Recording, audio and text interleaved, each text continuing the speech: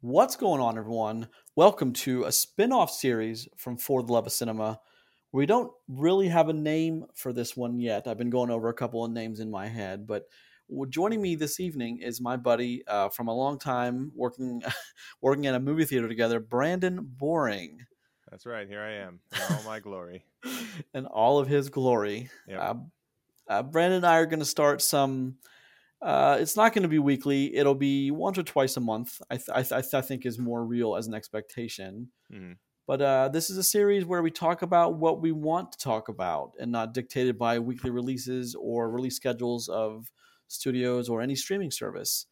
So, with that said, I think the first thing we're going to dig into in the weeks to follow will probably be the new Star Wars, the new Star Wars trilogy, as we've discussed, Brandon. I think you and I both have feelings about that, both good, bad, similar, dissimilar. You know how the gamut with me runs. Oh yeah. Yeah. So, Brandon, why And don't I you give mean, everyone? Oh, go ahead. the internet needs a couple more hot takes on the new Star Wars trilogy. So thank God we've come along. Thank goodness indeed, sir. Brandon, why don't you go ahead and tell everyone what you're doing, where your interests lie. Just give everyone kind of a little background of yourself, as Uh, it were. yeah. Well, it started with work at the movie theater. And I love movies enough that you have to work some awful minimum wage job when you're coming up in the world, and so that was the one I chose. But it worked out pretty well for me because then I got to watch the same half-hour chunks of movies on my lunch break, which was pretty fun. Yeah, and then I have a degree in film studies from Ohio State. It's a film studies degree. I have a focus area in screenwriting, but the bulk of the degree was just sort of general film studies.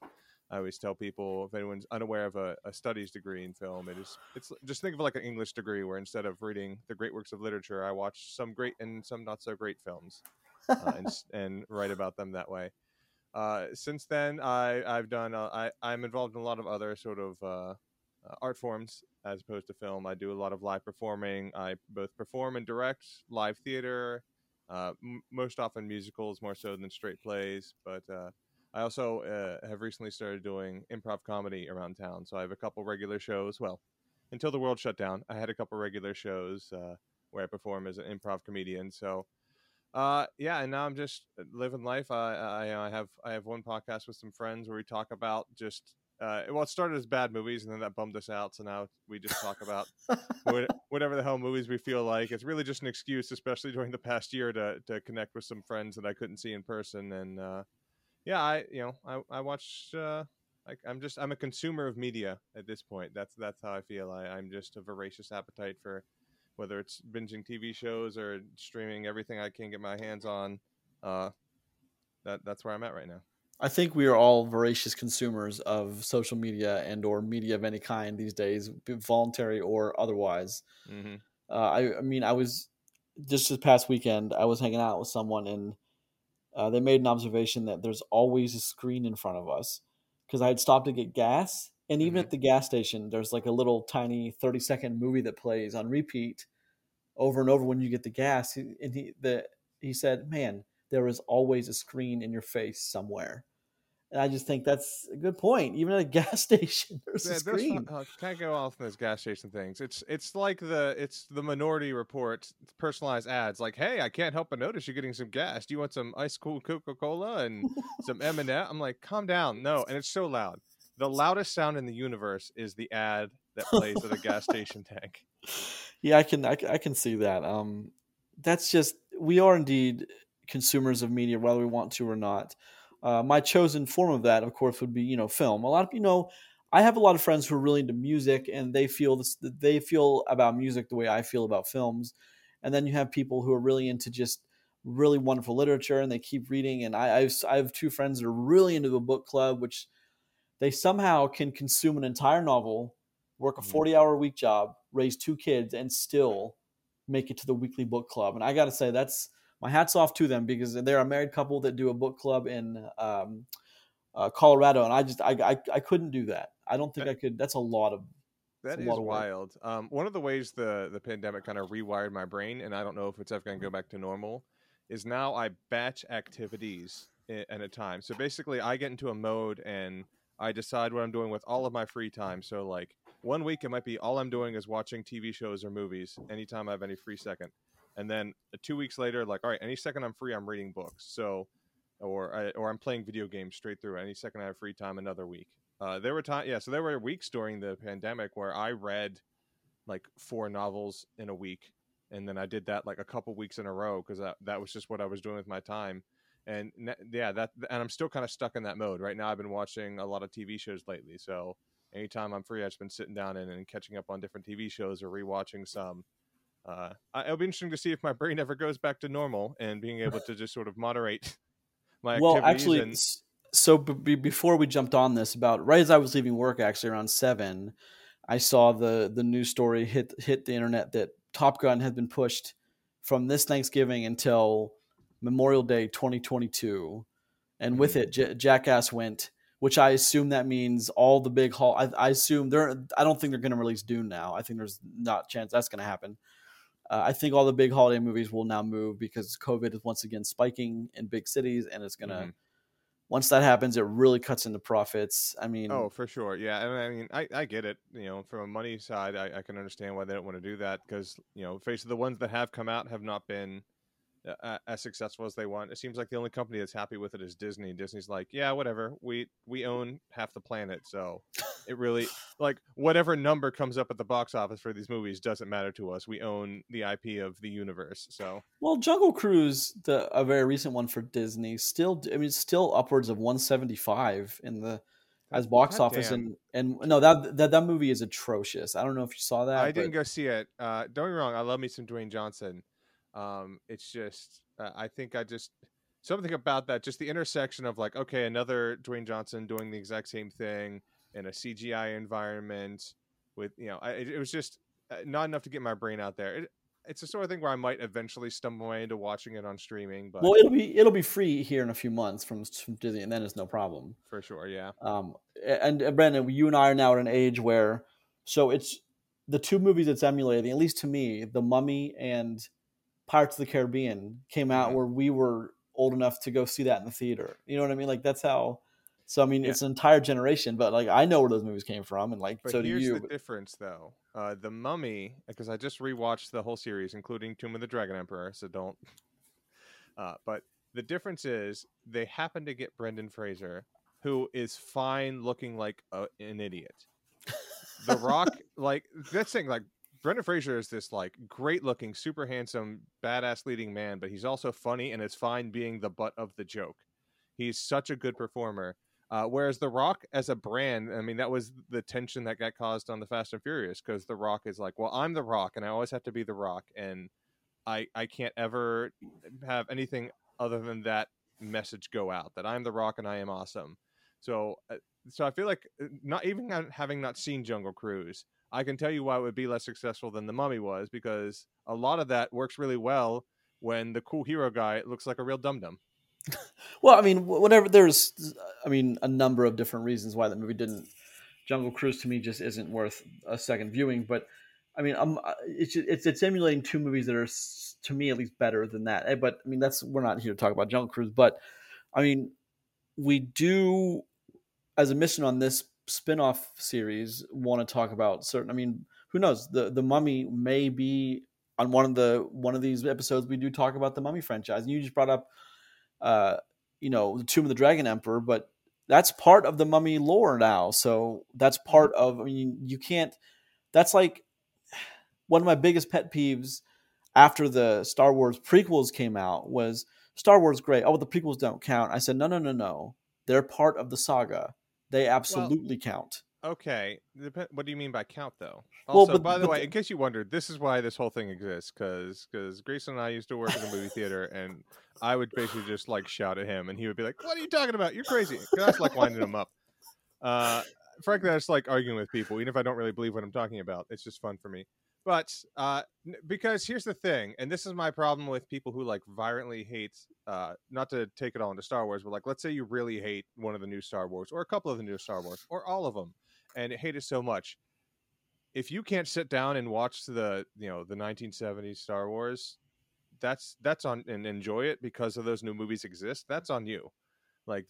Okay, yeah, the whole story. If you're looking at the narrative arc and technically, yeah, I agree that you can't just ignore and say it's not canon and try to That's what I trying to mean, though. change.org position to get them to strike them from the record. But there's the flip side of that, where like no matter what spin-offs or adaptations or garbage people throw at anything that you love, you still have that thing that you love. That's why like No, people no, get mad at remakes. I'm like, no, you no. still have your I movie. totally understand that, Brandon. You're misunderstanding my point here. Is I mean, yes. Well, Star Wars is a great example because it's got such ups and such downs. Yeah. I mean, especially in the new 3, which I want to get into here in the next 2 or 3 weeks. However, it's just I'm a big proponent of. I mean, you know me. I die on those. Terminator, Alien, like I those franchises I love, and even with the new crappy ones, I still love the franchise because I'm not going to toss aside my incredible love for 2 of the movies in those franchises, which now 5 or 7 movies exist. They're just bad. But I mean, I'm not gonna. So I do enjoy watching all the Terminators or all the Alien films or any of those, even all the Star Wars. I got once every 6-7 months, I just sit down and watch all the Star Wars. I mean, That's dedication. That's well, I but if nothing else, they're fun That's and true, and colorful and that's the other thing too. Like obviously you were, I think, a great student of film, but I literally have a degree in studying film, but that doesn't mean I don't love sitting down and watching, flashing lights and loud noises and just have fun with it.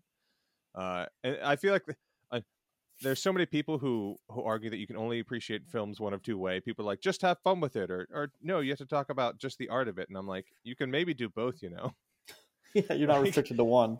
yeah, I can enjoy films that are great art house films that have beautiful cinematography and really appreciate that. And then I can also I love the shit out of the Fast and the Furious franchise. I just rewatched. Well, I watched most of the series for the first time. I hadn't seen most of the newer ones, and I did a run up to F9, and I had a goddamn blast with those. Well, I mean, especially the one where the Rock is just walking down the street shooting a minigun. It's like, does it get much better than that? Yeah, You it's know, perfect. It's just perfect. yeah, it doesn't. I mean, especially with the fact that when you're watching those movies, you really are suspending any kind of disbelief you have, and you're just along for the ride, which is what it is anyway. So it's Yeah. not. I mean, that's the whole thing. Is have been a student of film since I don't have memories that predate my love of film. Hmm. My parents would tell me they'd take me to movies when I was super young. I think Balto was one that I loved. They could tell that I just got it. I just was able to just get into the story, and that's what I followed. I didn't follow the lights and the the funny characters and what silly looking designs that they may have had. My dad could tell that I got into the narrative, the story, and was following that over the characters. And that's just something that he's like, I just could look at you, Grayson, and I just knew you were getting it. I just knew. He has this whole spiel about Beauty and the Beast, and I remember it, and we remember that experience in 2 different ways, my father and I. But obviously, because I was very young, and he was Hmm. not young. But point is, there are very few people I've talked to in my both professional career and friend career that has given me insight like you have in the past. And do you remember an exercise that you forced upon me at working at Carmike that I still use today? Oh yeah, the 3 things, because you were a real piece of work back then, my friend. I do. I know it, and people that know me know it. And I've really over the past couple of years and through the pandemic, and I've been watching a ton of stuff, and Hmm. I've just re-examined where I was and where I am now. And it's just I remember myself back then. I mean, if a movie was bad, it was just garbage, and I don't want to talk about it. I mean, every young man is, when you're that young, everyone's sort of impulsive and thinks they know how the world runs, and so I'm not saying in particular you're the only person who had issue that age, but yeah, you were a bit of a terror on anyone enjoying any film that wasn't great. You're like, how dare you How have dare you? fun watching a movie? Like, But whoa. the exercise that Brandon forced upon me was so whenever I'd come out of a movie, before I would say anything about it with him, he would say three things, Pip, and Pip was my nickname at the. I don't. I'm not quite sure. I remember the origins of Pip. Me One of either. my. You predated me at the theater, so when I arrived, that was already who you were, I think and because there was a very small comic book character named Pip, and one of the managers loved at the time, so they just called me Pip, and it just stuck. it was a And weird world, is what it was. it certainly was. But man, oh man, we have so many great stories from that place. I would never trade them for anything. However, so the exercise is he would make me say 3 things I liked about a movie before I talked about it. And at first, I found that kind of difficult. But now, when I'm watching a movie, good, bad, or otherwise. And I'll use Kissing Booth 3 as an example. We just on the main podcast For the Love of Cinema, we just talked about Kissing Booth 3, which I've got to say is one of the worst movies I've seen in a long time. I gave it, out of 20 possible points, 2 people scoring it on a 10 scale, it got 0.5 total cumulative. Wait, is this actually like the third in a franchise, or is it a joke that it's called the third one? No, it's a third in a Netflix franchise called The Kissing Booth. Oh my, God damn! The world is wild. That because of all the streaming platforms, like there's a third in a film series that I've not even like heard a whisper of. Oh, and on Netflix, there's so many series that like I see sequels upon sequels. I'm like, I never even saw this. Like, what is this? Oh my God! The poster says the end of an era. What era? I missed the era. But that's just what I enjoy talking to you, Brandon, and I hope people listening also enjoy it, is the fact that we very often have two different perspectives, but we are two people that really dig the craft of filmmaking, and we come at it. I'm at a completely emotional point most of the time. I think you're more of a rational person when it comes to breaking down a film, analyzing a script, I'm rational about everything, man. That's my whole life. For good and for ill, that is my mantra. Everything's running through my brain. Isn't a bad way to be. But we have two different ways of looking at it. But I mean, we both have a very similar, like, for instance, we just talked about the Fast franchise. We both understand what it is, what it's doing, and though it's not the greatest works of cinema, we can enjoy it for what it is. And I think that's important. A lot of people, I don't think, have that mentality anymore. I think the world has gotten so. I mean, if you go on YouTube, there's probably at any given time more than 500 channels you can choose to have people that think that they're giving the correct take on a film or a TV series or a season of TV, whatever you're looking into getting more information on. Everyone thinks they have the right answer, and that's something that I think. What I thought of you, Brandon, was because you helped me get on the journey out of that. Oh yeah, man! If YouTube was around back then, you would have been the goddamn worst channel on the site. You were not worse as in like viewers, but worse as in like, wow, he's really kind of a piece of work. That guy. You'd been like, let me tell you why you're a murderer if you like this film. Like, let me tell you why you're stupid. Mm-hmm. I mean, it's not. Go ahead. Sorry. Terry, I derailed you though. I just realized because we got so sidetracked. What are your 3 things about Kissing Booth 3? Well, 3 things about Kissing Booth 3 would be I did somewhat like the main character, although she completely regressed from where she ended up in the first movie. She actually ended up past her character arc, like past back where her character arc ended in the first movie. But I actually like her character. I think the entire franchise is centering around Elle. I dig that because it's a if that Kissing Booth was aimed at young girls, that was the right choice to center it around a young, recent high school graduate into college girl. That was the right choice, and I thought the actress was the right choice for that kind of role. Another one was I dig the fact that we did get a Kissing Booth 3, and we'll probably get a Kissing Booth 4. Because on Netflix, it's doing so well. I mean, it's just, I don't know how they quantify these things into dollar amounts, which Netflix, I don't know if anyone really knows how they work, but I would imagine they have some kind of algorithm somewhere that tells them it's a success. And I would imagine we're going to get a 4th one of those. I'm not going to bet my life on it, but I would imagine there's a pretty strong scenario that we're going to get a 4th one. Maybe it's 5 years down the road, whatever it is, when they grow up a little bit, fine. But we will definitely get a 4th one. And that is why I can't imagine, because basically Netflix, if they're looking at the data on me, I gave them my credit card information, I don't know, a decade ago. When did Netflix streaming start? And it's just been on a repeat since since then. Yeah, it's not like I've added services or dropped, like I've just always been a customer, so it doesn't really matter what they have on the service. Well, it's funny because so I use my Netflix account. One sister uses my Netflix account, and my parents. So there's 3 of us that all use Netflix account, and my mom loves, and by love, I mean, I think she might love this more than she loves any of her kids. She loves finding really terrible horror films, and there are so many on Netflix, and she just laughs and has a great time with it. Does she do Shudder? She does. I actually just signed up for that and sent her my login information like a week ago, and she texted me yesterday and said she's absolutely loving all the cheesy horror movies on Shudder. Awesome. I have a buddy who's just like that. One of my friends who's on Trash Watch with me. He's like the horror guy, and he just has a blast. And I was never that guy, but I can still appreciate the ones. We just watched House and House 2, the second story, Nice. and that a lot of fun to be had in those two movies, I'll tell you. And they were just kind of like great 80s cheesy horror. Loved it. I mean, that's almost a whole genre. 80s cheesy 80s horror is almost its own 100%. genre. Yeah. I mean, But I was so, just listening but how would to. they? I'm Oh, sorry, go, just go. thinking of horror. I was listening to a breakdown of the first Halloween movie, and just sort of like explaining why it was so revolutionary and blew so many minds. And that was great hearing some people who knew what the hell they were talking about do a deep dive into it, because that was like the one horror franchise I did sort of latch onto in my like high school years, in middle school into high school years. Is I was all in the Halloween movies. So, but other than Well, that, I'm not. I love I am happy that they've taken out of the canon 2 through whatever, and now there's only 2 movies, and I don't think Halloween in 2018 was spectacular. I don't even think it was great, or I think it was mediocre to good, somewhere in that rating scale. But I mean, we're not here to talk about that. But Mhm. I'm always surprised at these 30 years later sequel. I'm either surprised at what they do with it, meaning I love it, or kind of lacklusterish. Like, you've had 30 years and this is what you've come up with. Are you kidding me?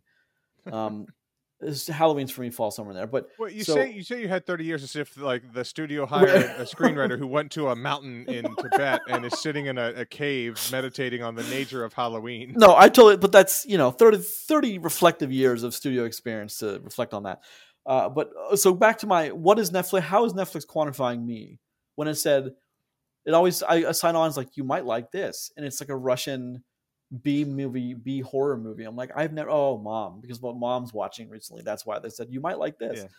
Yeah. So I mean, yeah, I have no idea how Netflix quantifies anything numbers wise, but that Mhm. is always going to be a mystery to a lot of people because they just spend money like it's water. So they must have somewhat of a successful I mean, setup yeah, over there. they're selling our data somehow. I don't know how it's making them money. They'll let them know that I watched. I think you should leave 12 times on a loop, but Yeah, I've been. whoever's paying for that, hope you're enjoying the data.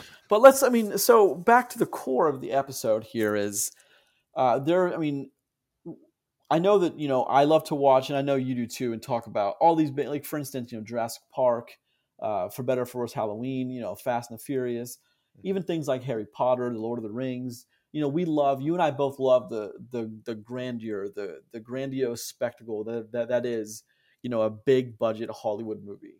Oh yeah. And I think that Hollywood itself has lost sight of, I mean, the term blockbuster comes from, when they would make these big blockbuster marquee movies Hmm. that I think that we've, kind of lost sight on because now every movie is just big, grandiose, more, more, more, more, more. I mean, Oh yeah, Marvel's a great example of this. because Hollywood doesn't make like medium-sized movies anymore. It's basically small indies or giant CGI, megastar action films is like the only thing that's being pumped out right now in any significant numbers. Well, I mean, I think they're killing the mid, because I know my boss. I've talked to him a few times and some other accountants on these films I'm working on. Is there's the 25 to 35 to 45 million dollar movie is going away. Hmm. Replaced with TV, ultra low budget features and huge budget features. Yeah. Somewhere the middle is disappearing on these budgets, and it's either massive or it's not. Now, what's going to be interesting is because COVID is coming back again, and it's again wreaking havoc across the world. And I don't know. Do you think that will change any kind of patterns of Hollywood spending? It's hard to say. Like Hollywood is I feel like always like 4 years because of the production cycle. I feel like they're always like 4 years behind whatever the trends the audience actually wants.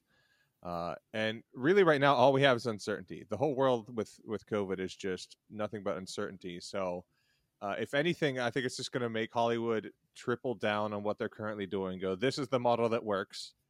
And yeah, so that would be my guess is that they're going to just like really go like, okay, no, this is all we can do. We just have to play it safe. So we're going to do what we know works or what they think they know works, for at least a while until we're on the outside of this thing.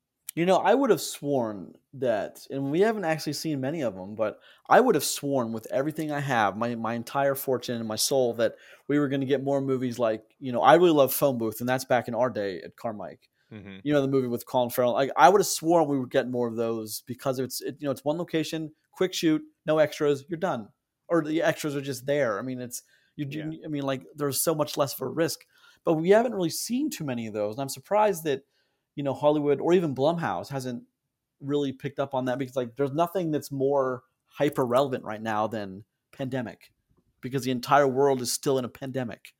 Yeah, but also I know I sure as hell don't want to watch any movies about a pandemic. So, Well, no, I don't mean about a pandemic. I mean just oh, small, even a film, yeah, smaller scale movies that, a simple story that doesn't have to be, car chases and flying into. I mean, in the yeah, last Fast movie, they literally in a Pontiac VR went into space. yeah. They did, and it was fucking awesome. And then they somehow got into a space station and made it back to Earth and not arrested and put into a jail for life. Everything you're describing is perfect. I don't understand what's going on. But oh, by the way, can you think of a business that had a better 100-year anniversary than AMC with 2020? Like, I mean, better as in like more hilarious. That's right. Yeah, it was also the 100th anniversary of the Ohio State University, so I have like centennial shirts and stuff from from the university, and I'm like, oh, you guys, this is not a good look. Not a good look. That's hilarious. I mean, that's just, I can't think of a worse way to celebrate your 100th year for a movie theater Your industry business shutting down. than your industry shutting down and like kind of teetering and maybe not opening back up, because there was, for a while there was Well, yeah, but they sold a lot. They sold the biggest theater next to Ohio State's campus. So the one that is closest to all the students, they had just like a 24 plex with an IMAX and all that stuff, and they just sold it. AMC did Yeah. I mean, there's nothing you can do with that except put another movie theater in their Well, business. another theater bought it. Yeah. Oh, what chain? I didn't know there were that I many want to say chains it's left. I want to say it's like Phoenix Theaters. It's one I'd not heard of. Oh wow, I didn't know that they. I mean, I thought like AMC, because AMC after they bought Carmike bought two smaller chains. I'm like, oh, AMC is just going to gobble up everything. I mean, that's a smart move. But then 2020 hit, and then maybe that's not a Yeah, smart move. yeah, they were doing that because yeah, the well, one of the AMC's is still open by me was like a smaller independent chain that got purchased up by AMC. Yeah, but the one that was close, yeah, Phoenix is a real small. It looks like they have like 10 or 15 theaters total across the country. Wow. Well, I hope they. I just don't want theaters to go away. I mean, I know that. I mean, I know if you Oh listen no, to. yeah, that for me too. There's something about the experience of just being in the room that I Oh, and really enjoy. you can never, as long as the theater keeps it's however every 5 or 10 year updates, you're never going to be able to replicate that sound and image in your living room ever. I don't care. You're just never going to be able to do it, because that technology is goes bigger first and then gets smaller. Yeah, So it's not, theaters are always, especially new theaters, are always going to have it. I mean, they're already advertising 8K televisions. I mean, yeah, I like, know. I don't even think the world has like 4K for the most part. I think everyone's still like, oh, I just got my new 1080p TV. Yeah, I didn't buy. I thought about upgrading to 4K this year, but I'm like, I'm still fine with my current level of resolution. Yeah, I mean that's the same with like the Blu-ray and the 4Ks. Like, I don't think I think people that buy those mainly watch the Blu-ray packaged in and not the 4K. Yeah, I think that's the only way they're selling the 4Ks is putting it a Blu-ray in with it. So if you ever get a 4K player, you can watch it. yeah. I haven't done a lot of physical media lately. I've not also since because of streaming. I've not even like bought a lot of digital copies. I rarely sort of buy films anymore. I'm kind of different. If it's a movie I like and I want the digital copy. I'll buy the steelbook, or I'll buy the 4K and just use the digital copy, and maybe I'll sell the other one, or I'll give it to a friend of mine who really wanted it. But Hmm. um, I mean, that's the whole thing though. Is like, I'm surprised the world is doing as well it's doing with selling digital stuff, because it's selling like crazy. Like, I don't, Yeah. people aren't conserving money; they're spending. So I want to talk a little bit about, Brandon, if you could enlighten us, some of your favorite like franchises, and by franchise I mean big franchise. I don't mean smaller franchise. I mean, like, just go nerd out and tell me what you love to watch. I mean, I know you're a Star Wars fan. I think though everyone Hmm. listening to this knows you're a Star Wars fan by now. But Oh yeah. tell us what else you like to listen to or watch. Yeah. So big temple franchises that I love. I despite the Hobbit of it all, the Lord of the Rings franchise is just like that felt like a awakening in my brain when I went and saw the first one in theaters. I was like, oh, there's a whole thing here. Like I think I'd maybe read The Hobbit before that, but sort of seeing it in just the gorgeous sets, and then also that was another gateway for me because I don't know if you remember the DVDs of those, the special features on the Lord of the Rings set.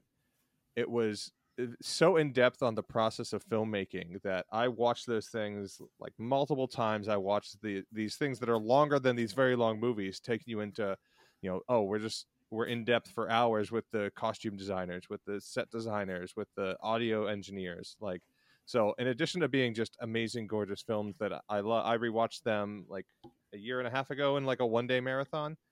Um, they like just the physical media of them and those behind the scenes features like really had an impact on me and just sort of understanding the nature of filmmaking. I think you're uh right about the awakening part of your brain, because that, I mhm, mean, there are still movies we're seeing coming out today that are getting made because of the success of the Ring trilogy almost a mhm, decade ago.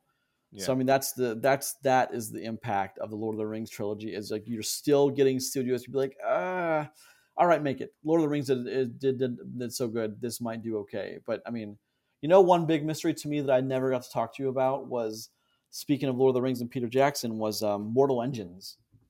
Never was there I never was there a bigger box office bomb than Mortal Engines.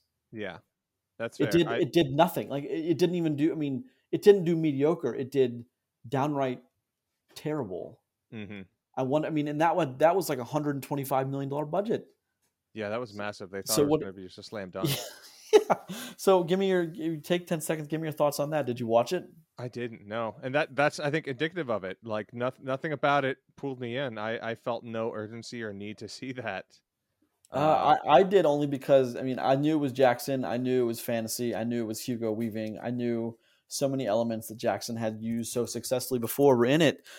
And then I watched it. I'm like, whoa, what in the world happened? Because you and I have had conversations in the past where with Jackson, and is he you know, a big Hollywood one hit wonder with those big movies? And I think that he might be. Well, it's hard to say. Because I think he could have made good Hobbit movies if it weren't for the studio demand to make them three. Because if you watch them, like if I squint at the Hobbit movies, I can see the magic that's there, and like there's still some gorgeous visuals happening. And just a lot of the padding is rough on that. Also, I mean, Mortal Engines, he didn't direct that, so like I understand he wrote the screenplay and produced it and sort of put his weight behind it. And the reason that Hugo Weaving is doing it, but so that one's hard to 100% put on his feet, put at his feet rather. I don't know, because also I mean he's it's weird because he was before the Lord of the Rings came along. He was the weird horror guy from New Zealand who made these like small little schlocky films that like had a big cult following. And if anything, I mean, you could say he's a one-hit wonder for big blockbusters, but it's amazing that anyone, because think how many of those little guys, they get a chance to do the big Hollywood film and they don't hit, and he hit in such a monumental, gigantic way with the three films in that series. So, yeah, I don't think he's ever going to be able to replicate maybe the sort of high watermark of those films, but there's a lot of filmmakers would never reach the high watermark of those films. So Well, no, you're right. I mean, and putting New Zealand on the map, and $1 billion in merchandising and yeah. selling. Like, I mean, I remember reading an article. Actually, you and I talked about it, that all the all like the Dragon Cons and the those conventions that people go to around the country that celebrates all things nerd culture and fantasy, and it's just a Hmm. place for people to get together, like-minded people. And I remember you and I reading that article in one of the. Do you remember we got the box office magazine at Carmike? I do remember the And oh my god, the box and office magazine. one article, because you and I worked in the box office quite a bit, we rotated in and out of there, was sword selling had gone up like 6,000% Oh, because for of the sure. Ring trilogy. People were spending like hundreds of dollars on replica swords, and Oh yeah, the Gandalf Clayton. sword, Uh, Aragorn sword. yeah, Clayton owns the Sword of the King. It's Yeah, in my house. It's in my house right now. that's pretty. Yeah, so I own an elvish sword. I forget. No, it's not. Is it Glamdring? Is that? I don't know. Whatever. I think the name I gave it was wrong, but I own Arwen's sword. Nice. So I bought that for $125 years and years ago. But I sometimes get it. When I'm feeling nostalgic, I'll go home and I'll get it out and I'll just I'll swing around with it. Okay, And quick question: what you're gonna get one fantasy sword from movies? What are you getting? a fantasy sword. Now, are we Not count counting? lightsabers. Not Oh, I count was gonna say. lightsabers. Do we count lightsabers? We all want a lightsaber. You can say. Speaking of, have you seen Free Guy? I've not yet. You should, based on what we just lightsabers, you should watch Free Yeah. Guy. Honestly, yeah, I had auditions this past week for a show, so my schedule's been packed. I will hopefully have an opening here in the coming week for a little time. I'm gonna get out to the theater and see a movie or two. But I'll let you know my just because I have one in my head, and I've been waiting. If I find a good replica that I like, I might go for it. I would love to have Hook's sword from, I'm sorry, Peter Pan's sword from the movie Hook. Oh yeah, that would be a great one to have. The great gold blade and the coconut handle, like it's just a real cool look to it. It's a different design. I guess movie sword. What I would like to have. Oh Yeah. man, I have to. There's so many great. Yeah, that's a lot. I just kind of threw that out. It just popped in my head. So yeah, no pressure if you can't think of one off the top of your head. I had been thinking about Hook sword for a little while because I rewatched that a year or two ago, and I was like, that's a sweet looking sword. That is. I mean, lightsabers is the automatic and correct answer to that question. Yeah, I'll see lightsaber. The problem is, and I had this problem with the wands because I'll just throw this in there. You're talking about franchises I love. Harry Potter, I love the books first, but then that bled into loving the movies. And there's some real cool stuff in that series. But yeah, when I went to the Harry Potter world, I was like, okay, do I want a character's wand or do I want to get my own wand that's like for me? And I feel like I'd be the same way with lightsabers. I'm like, well, do I want to get Luke's lightsaber or do I want to get a custom just for me? This is my design lightsaber. Of course, that's Actually, I'm going to sidestep your question and answer in a different way. I do have my favorite movie weapon. I have a replica pulse rifle from Aliens. That's pretty cool. I think I've seen that. Yeah, I'm pretty sure you told me or you showed me that. Yeah, I walk around whenever I go back to my parents. I walk around the house with that thing all the time, and it is like you're 7 years old again, just going around pew pew. Well, the thing is, it's what do you call it? Oh, it's built to scale, and it's the weight, and it has a couple of clips. The side counter works. It's just it has everything but the sound. But I mean, if I wanted the sound, I'll watch the movie, so that's fine. But that's my favorite movie weapon of all time, and I felt really great when Ready Player One came out, and that was the weapon of choice for the main character who could choose any weapon that they wanted. The pulse rifle was the weapon, which means that Steven Spielberg likes the pulse rifle more than anything else. So I was like, oh, I feel like I made the right choice because I think that's the coolest movie weapon. I mean, other ones there are dozens and dozens of cool of great and wonderful answers to that question, but I guess I'm going to sidestep a little bit and say that one. I think perfectly acceptable, yeah, because I think movie weapons is probably a better one. I was just thinking of swords specifically because the topic came up. But yeah, I think especially because of the special features, Lord of the Rings is always going to hold a special place for me in sort of me appreciating film. Yeah, I mentioned Harry Potter. I am an unabashed fan of comic book movies in general. I like Marvel specifically. I like stuff that has been in the DC universe in the past, and some of the current stuff. I can at least get value out of some of the current stuff. I'm not saying they're perfect films, obviously, or anything like that, but I am a sucker for the MCU. I'm watching all the shows, and I'm still having a good time with it. Oh, I mean, me too. I always use the term, and I think I've told you this before. Inside the Marvel bubble or inside the comic book bubble, those movies are pretty stellar. But outside of it, if you apply like normal logical thinking, like how to break down a script, and you're asking questions about continuity, and it tends to lose a little bit of its the gum that holds it together. But but honestly, I've seen dozens and dozens of video essays about like, oh, all the Marvel films looks the same, and this is kind of bland and how studio produced. It's it feels like studio note the movie. But you know what? My brain goes, flashes when strongman punch other strongman. So, yeah, I mean, who doesn't love? I mean, Roger on our show says it all the time. That so when they were starting this, in Thor they cast largely no-named Chris Hemsworth and Tom Hiddleston, and they are two of the biggest names in movies right now. Chris Hemsworth is definitely one of the biggest names. I have a quick story about Chris Hemsworth. Please. How he got that job. Because I went and saw an early screening of Cabin in the Woods, and the director and the lead actress were there, and they did a Q&A afterwards. And so it's Drew Goddard was the director of that. And Yep. he's sort of a Joss Whedon staple guy, and basically the end up happening is like Drew Goddard, Joss Whedon co-wrote Cabin in the Woods, and he sort of saw Chris Hemsworth in that movie, and that's when he recommended him to Marvel as someone to look at for Thor. But they told this great story where there's a scene basically where they're running out of the basement, and it's Chris Hemsworth and the lead girl and one other actor. And they're talking about how miserable the shoot was, and it was like 4 a.m, and everyone's exhausted and tired, and the crew just wants to get out of there. And Chris Hemsworth, the actor, said right before the take, he just turns to the other cast members and looks seriously and goes, "Let's get these people home to their families," and then runs out the door to start the scene. And they were laughing too hard to do the scene because just the absurdity of it. Yeah, but go back and watch that one. Though. He's great in that movie. He's everyone. I love that movie in general, but Chris Hemsworth is a really good performance in that. I will have you not besmirch Chris Hemsworth in anything, sir. I think he is a treasure, and he will be talked about as such.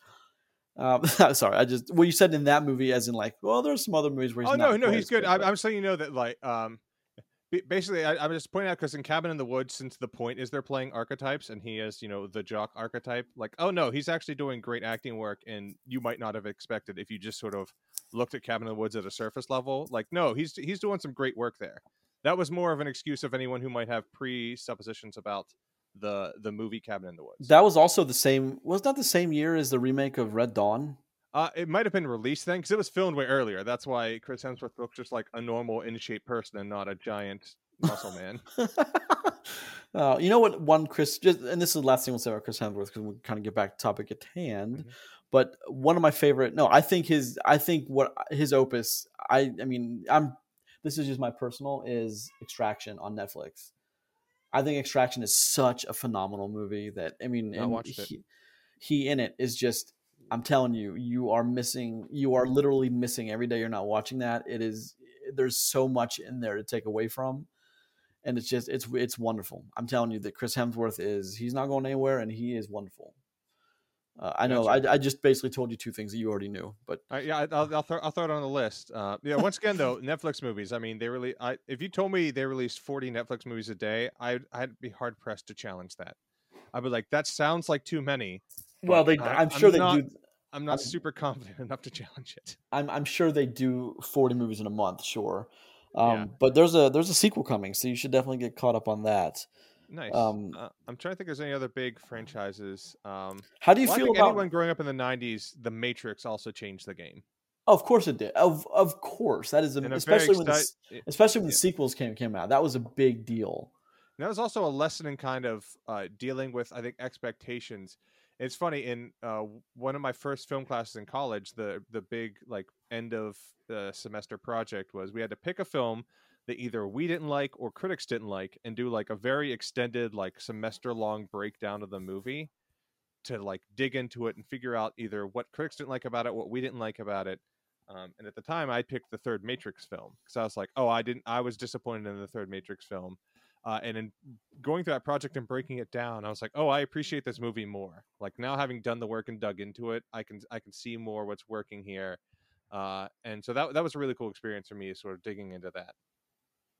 That is a great exercise, though, too. I had this one exercise where in school we had to take a program. It had to be an hour-long TV show, so 40 minutes with had to have commercials. It had to be an hour. The program had to be an hour, so it ended up being 40 minutes, and you had to shot sheet it, which means you had to watch it, and then every time the camera angle changed or there was a cut, you had to record the time code, and if it went from like a wide shot to a medium shot to, and let me tell you, I chose an episode of I'm gonna be embarrassed I forgot this, Firefly. I chose an episode of Firefly, the Message. My favorite episode, and that took me like 9 hours to do, because I thought that was going to be a quick. It'll take me an hour and a half tops, and it ended up taking like 9 hours to do. Oh yeah, that was actually part of my project. We didn't do the whole film because that's insane for a full hour, but we did have to pick a sequence of the film and do a shot breakdown like that. So I did basically the first half of the fight the end fight between Neo and Agent Smith. which I came with some really cool sort of thoughts on that fight because I had to do the shot breakdown. So that was a great exercise. That sounds like it. I mean, anyone interested in film should definitely do those exercises and just see. I mean, just so you can literally see what goes into, get a small glimpse of the editing process and how the flow of shots and cuts actually go, because there is a flow to it, and there are rules and flow to how you edit and cut scenes and large fight sequences. And just I think a lot of people don't really know those intricacies, and it's But been years since I've learned them, so I'm sure I'm sure I don't retain the information that I had at one time. But it's all very interesting. And you going back to what you said about watching the special features on Lord of the Rings, that is very. I think in a way, I almost like the special features more than I like the movies, because you really get an insight into how things are done. And I'm surprised more people don't watch special features. that's I think that's the really only regret I have about physical media. I am not precious about the sort of like I'm not a guy who collects records. Like, I'm fine listening to all my music digitally. I'm not at all precious about any sort of physical medium. But the one thing I do miss is I feel like there are fewer special features because they're not pushing DVDs and Blu-rays. That also, I think, does have an impact on the movies that are being made, because if you got to think a mid-range movie that's going to just do okay-ish at the first box office, you got to think if they knew they'd get X number of DVD sales, the studios would be more likely to greenlight it. But now that they're not even getting remotely that same amount of money from digital sales or whatever streaming contracts they have. So so I have that regret. I regret that I think it is part of sort of leading Hollywood to where it's producing now. But also, yeah, I think because they're not trying to push the DVDs, there's less emphasis on special features. Which is a shame, because it's just, as an art form, those are going away. And a lot of big movies used to shoot things specifically for the special features, like little Do you remember? comedy skits. And Yeah. Do you remember that when King Kong was being filmed?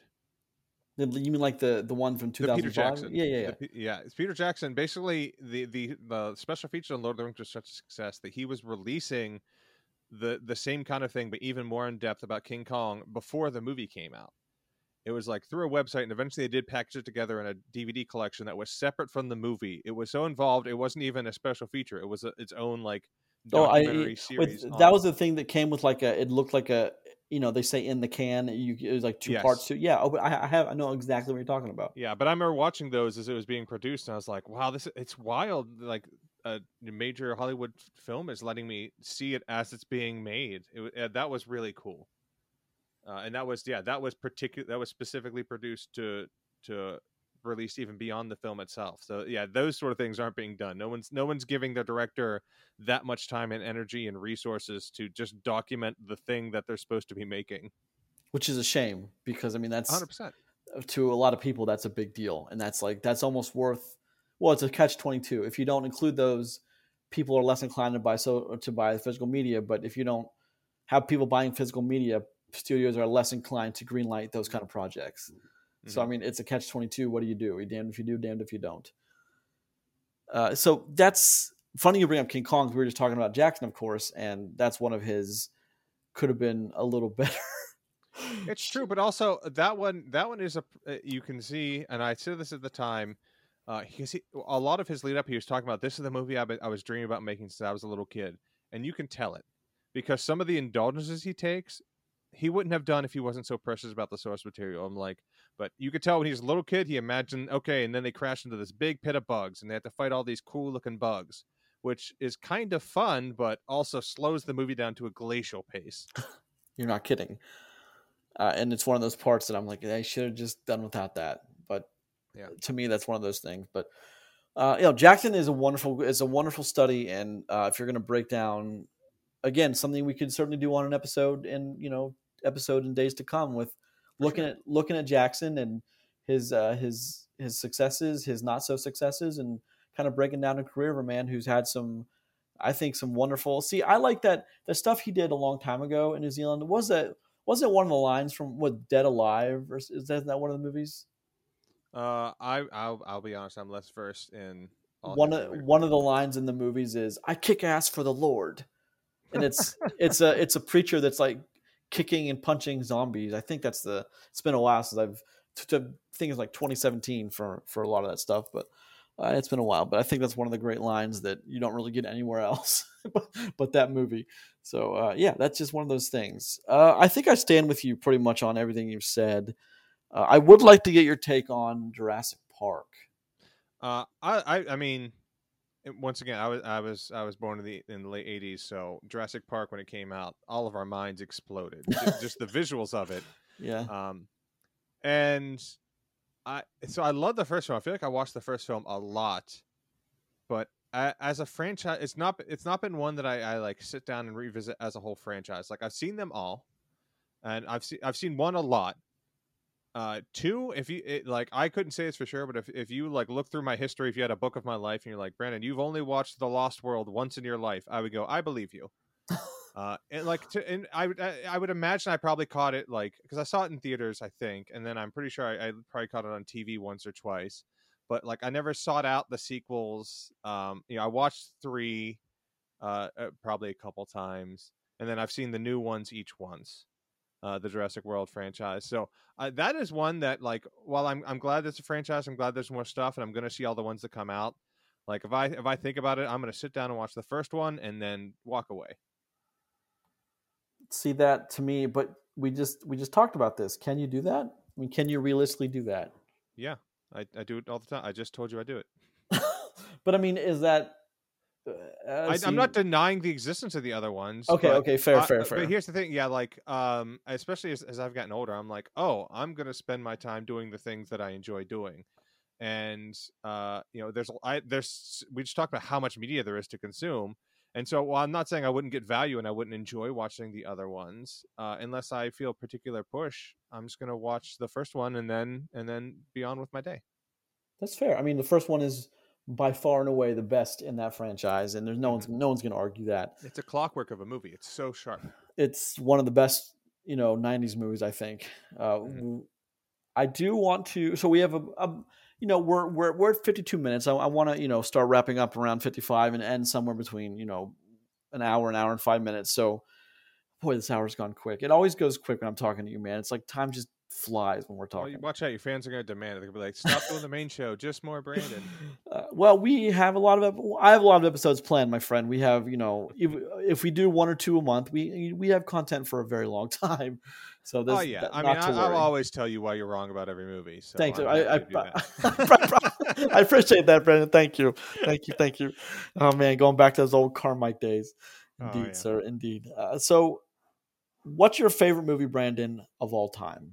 Okay. So first, I'm going to preface this. Well, so my how I ask this usually is how I've answered the question a million times. My number one movie of all time is Braveheart. Slots 2 through 101 are always in flux with each other, are always changing for whatever reason. Gotcha. The top 10 remains somewhat the same, but number one is Braveheart. Always, It's always going to be Braveheart. I'm going to throw out one. You're going to be really upset with my answer, but I just want to preface this, and here's how I answer the question of best film. It's really hard for me to objectify something that's so subjective as my enjoyment of something. And I want to give an interesting question because that's a question that tons of people ask. You're on a first date or something. You're talking about, well, what's your favorite movie? So I'd like to have an interesting answer that's going to like tell you something about me as a person. Because if I just said like Star Wars, I'd be like, cool, everyone loves Star Wars, or one of the Marvel films or Harry Potter or something like that. Like, while that's probably true that those would be in the like high ranking if I could objectify my feelings on film, it's not very interesting. So I picked a movie that I really love and I feel like I connect with in a way that a lot of the general population doesn't. And it's a movie that I watch once a year on my birthday. I love it very much. And so I always say my favorite film is Stranger Than Fiction. The Will Ferrell movie. You and I watched that together when that came out. I love that movie so much. That's a good movie, though. Why would I hold that against you? Because it's a big swing. Like, don't get me wrong, I love it. I own the screenplay book for it. I have it on every format it's come out in, basically. I think it's an odd answer because I can't like. Well, I think it is filmed very well. I think there is some craft to the filming. There's some interesting framings and things, and it's great performances. It is wall to wall great performances in that movie, and the screenplay is really sharp. But like, I can't argue. When you're interested in Braveheart, I feel like most people would think of Braveheart and Stranger Than Fiction as different classes of things, and here I am saying that like, oh, that's my version of Braveheart is Stranger Than Fiction. No, well, but I know you, and Stranger Than Fiction sums you up pretty well. Yeah, yeah. You know me, and yeah. Braveheart sums up what I love very well. It's true. But yeah. Strange Than Fiction is the high concept comedy, which are two things I love. I love, just thinking through the concept and like the whole movie is based around this weird system and how it works. And I love that about it. And it's very funny and great performances. I actually just listened.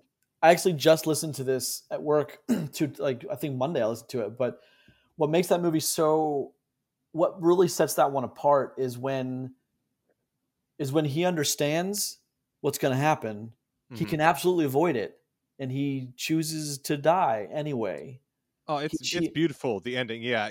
And then they have the discussion about it. She comes and she goes, "It was a story about a man who didn't know he was going to die, and he did. And when that man does know he's going to die and does it willingly, isn't that the kind of person you want to live?" It's that, and then the final monologue about the Bavarian sugar cookie, and a watch saved Harold Crick's life. It's what a button. There was recently a Twitter thread that was like, name an iconic last line from a film, and Clayton and I were just talking about it, and I was like, actually, I might go with that one. I'd have to remember the entire monologue because I love it in its entirety. But a wristwatch saved Harold Crick is, after watching that whole film, is such a satisfying ending to the movie. And so it was a wristwatch saved Harold Crick. Emma Thompson delivering it. One of the many amazing performances in that. Oh God, she's so funny when they're in the hospital ward and she wants to see the dying people. Where are the definitely not going to make it people? Yeah. And then when Queen Latifah's like, her character's like, I got you nicotine patch. She goes, I don't need nicotine patch. I smoke cigarettes. Mm-hmm. And how Emma Thompson delivers it is just, it's wonderful. Yeah, Maggie Gyllenhaal's great in it. Tony Hale as a small role is amazing in it. Just everyone is good at what they're doing. But let's talk about Will. But Will Ferrell is the big walk away from it because it's not Anchorman. It's not Old School. It's not the Tropic Thunder. Not Tropic Thunder. What's the basketball movie he's in? Oh God, you're right. But I forget the name. But it's not that though. It's Will Ferrell actually being forced to act. Yeah. And I always talk about on the show. I always talk about Stranger Than Fiction and Everything Must Go. I was going to say Everything Must Go is the DVD 2-pack. If they were being sold at Walmart back in the day, it would have been that and Everything Must Go. Both great performances. And also I can see, like, for as almost a parody of himself as Will Ferrell is kind of viewed now, like he's still a gifted comedian. And I can't blame anyone for taking the paychecks and doing the kind of work they just kind of throw to him. Like, I mean, let's face it, Holmes and Watson was a nightmare of a film, but I can't really blame him for being like, me and John T. Reilly hanging out for 2 weeks filming this script. Sure, whatever. That'll be fun. I like that guy. The amount of enjoyment you and I got out of Anchorman while working at Carmike, I mean, we had hours of laughing and entertainment off of that one movie, off of Will. I mean, there was in a few years in 2002 was Old School, which I think is a brilliant movie. Mm-hmm. I mean, you can't open the movie the same way because of the script. And the taxi cab scene, which I think is one of the most brilliant ways to open a comedy. Mm-hmm. But you couldn't have that script anymore. It would have to be changed dramatically, the entire script. But I think Old School was great. Then he had Anchorman in 2004. And then he kind of went crazy for a while. And then he had Bewitched, which wasn't great. But it was still... wasn't. There are like one or two sequences in that once again, Finding Things You Love. I still, like, as much as that movie is not good, living rent-free in my head is the scene where he's going, did we drug test the audience? Were they saying she's at 5 and he's a 1? By the way, I'm high on crack. Yeah, that was in the trailer too. Back in the day when you and I would just sneak in a movie and watch the trailers and laugh about them. Oh my goodness. 100%, yeah. Goodness gracious, those are the days. We had so much enjoyment out of that one movie of Will Ferrell's. Yeah. And I mean, and then we watched. I remember you and I both unanimously loved Stranger Than Fiction. I remember watching that with you, man. I remember exactly where we sat in the Yeah, movie and theater. I saw it several times in theaters. I remember because it's one of the advantages you get free tickets. So I brought some friends to go see it because I saw it probably 3 times while I was in theaters in its entirety. Great performance. It's one of the quietest Will Ferrell performances, but it's great. You see anguish and maybe it's just that I became an accountant after college, so maybe I really connect with the story of this accountant who finds the magic in life and Maggie Gyllenhaal falls in love with him. Maybe that's why I like the movie, but. Uh, But it's a great film. If anyone listening hasn't watched it in a while or never seen it at all, go give it a chance. It's my favorite movie. One line that always stood out to me in that movie also, and this is the last thing to say about Stranger Than Fiction, is when he refuses the cookie and she's like, "What? Who refuses a fresh cookie?" And she's super mad at him. He gets his coat on, stands up, and says, "I don't think this isn't going to mean much to you, but I think I'm in a tragedy," and then just walks away. Like, Yeah, it's great. It's one. I'm so glad you said that because I preach that movie all the time. So glad you said that. That's a wonderful Will Ferrell, and it's against type for him, so that's why I love it even more. for sure. Love it. So our goal on this show, Brandon, let me just, you and I haven't done a whole lot of talking. I kind of wanted to go into this cold because of that to see where we come up with. But so we are in the, not every week, sometimes once a month, sometimes twice a month, we will dig into things that we want to talk about. That, for instance, I think we both have, opposing viewpoints, and because discussion is where you can't, discussion is key to breaking down movies, I think, Mm-hmm. especially with friends and whoever you're with. But discussion is the whole thing of it. I mean, you can break down a movie by script and what works and what didn't, and you can do that textbook way. But it's more fun, I think, to do that in discussion. But yeah, so the aim of this spin-off series is to talk about things that we want to talk about when we want to talk about them. Great. That's So, my whole thing. Just doing what I want when I want. I think the first one we talk about, which we're recording this on what today's the first, September 1st, 2021. I don't know when I'm going to post it, just because just so I can get you and I can maybe talk through email and text and whatnot, maybe another phone call about somewhat of a nailing down a time frame. But but the first thing that I definitely want to dig into, only because we did part one already, is the Star Wars movie, is the 7, 8, 9, and For sure. for better or for worse, how they helped the franchise, how they didn't. Of course, there's the J.J. Abrams, there's Rian Johnson in there, and of course, a very big controversy of movie, The Last Jedi. It's just there's so much interesting in those last 3 movies that's worth, I think, giving it maybe an hour and a half episode. For sure. I feel duty bound to answer the call whenever someone wants to talk about the new Star Wars movies, because it is so like territorial and people are tribal about their opinions, and I'm like, okay, well, I gotta sort of represent my camp and stick up for my side and how we view these things. Yeah, you're not sticking up for yourself. You know where I sit on Star Wars. I mean, it's not like you're Yeah. sticking up for it, but I have a I'm lot not of saying against questions. you in general. I'm saying on the internet. No, Putting out more material into the internet sphere with my opinions is always good. Because the one thing I've learned is just to not be so much of a hater and really try to understand and get underneath the film, and it's not to be so negative so quick. And that's one thing that I think you helped teach me. That's why I turned to you for this. Was those 3 things. I mean, I still do that even to myself in my own head when I watch a movie. I still do that. So, and I force other people to do it as well. And they're like 3 things. And then they rattle off 3 things. I'm like, now do you feel a little better about the movie? They're like, I actually do. Now that me made me think about it. So that was a big impact on my life, my friend. And thank you for that. You're welcome, bud. Glad to hear it. All right. So this was an episode where we just kind of talked about what we liked, what we didn't like, kind of introducing ourselves. You know me. I'm going to try to take on a different persona in this spinoff series than I do in For the Love of Cinema, the main podcast where Roger and I, with the help of our perma guest Chris and other guests, dig into the weekly releases, both theatrical and big things on streaming. Yeah, more power to you guys. I couldn't keep that up. I don't have the energy or brain space for that. Well, I love it. I love watching, even bad movies. I'm really excited for Candyman. We're talking about Candyman this week. Oh, I'm very excited. I'm going to go see that in theaters. Yeah.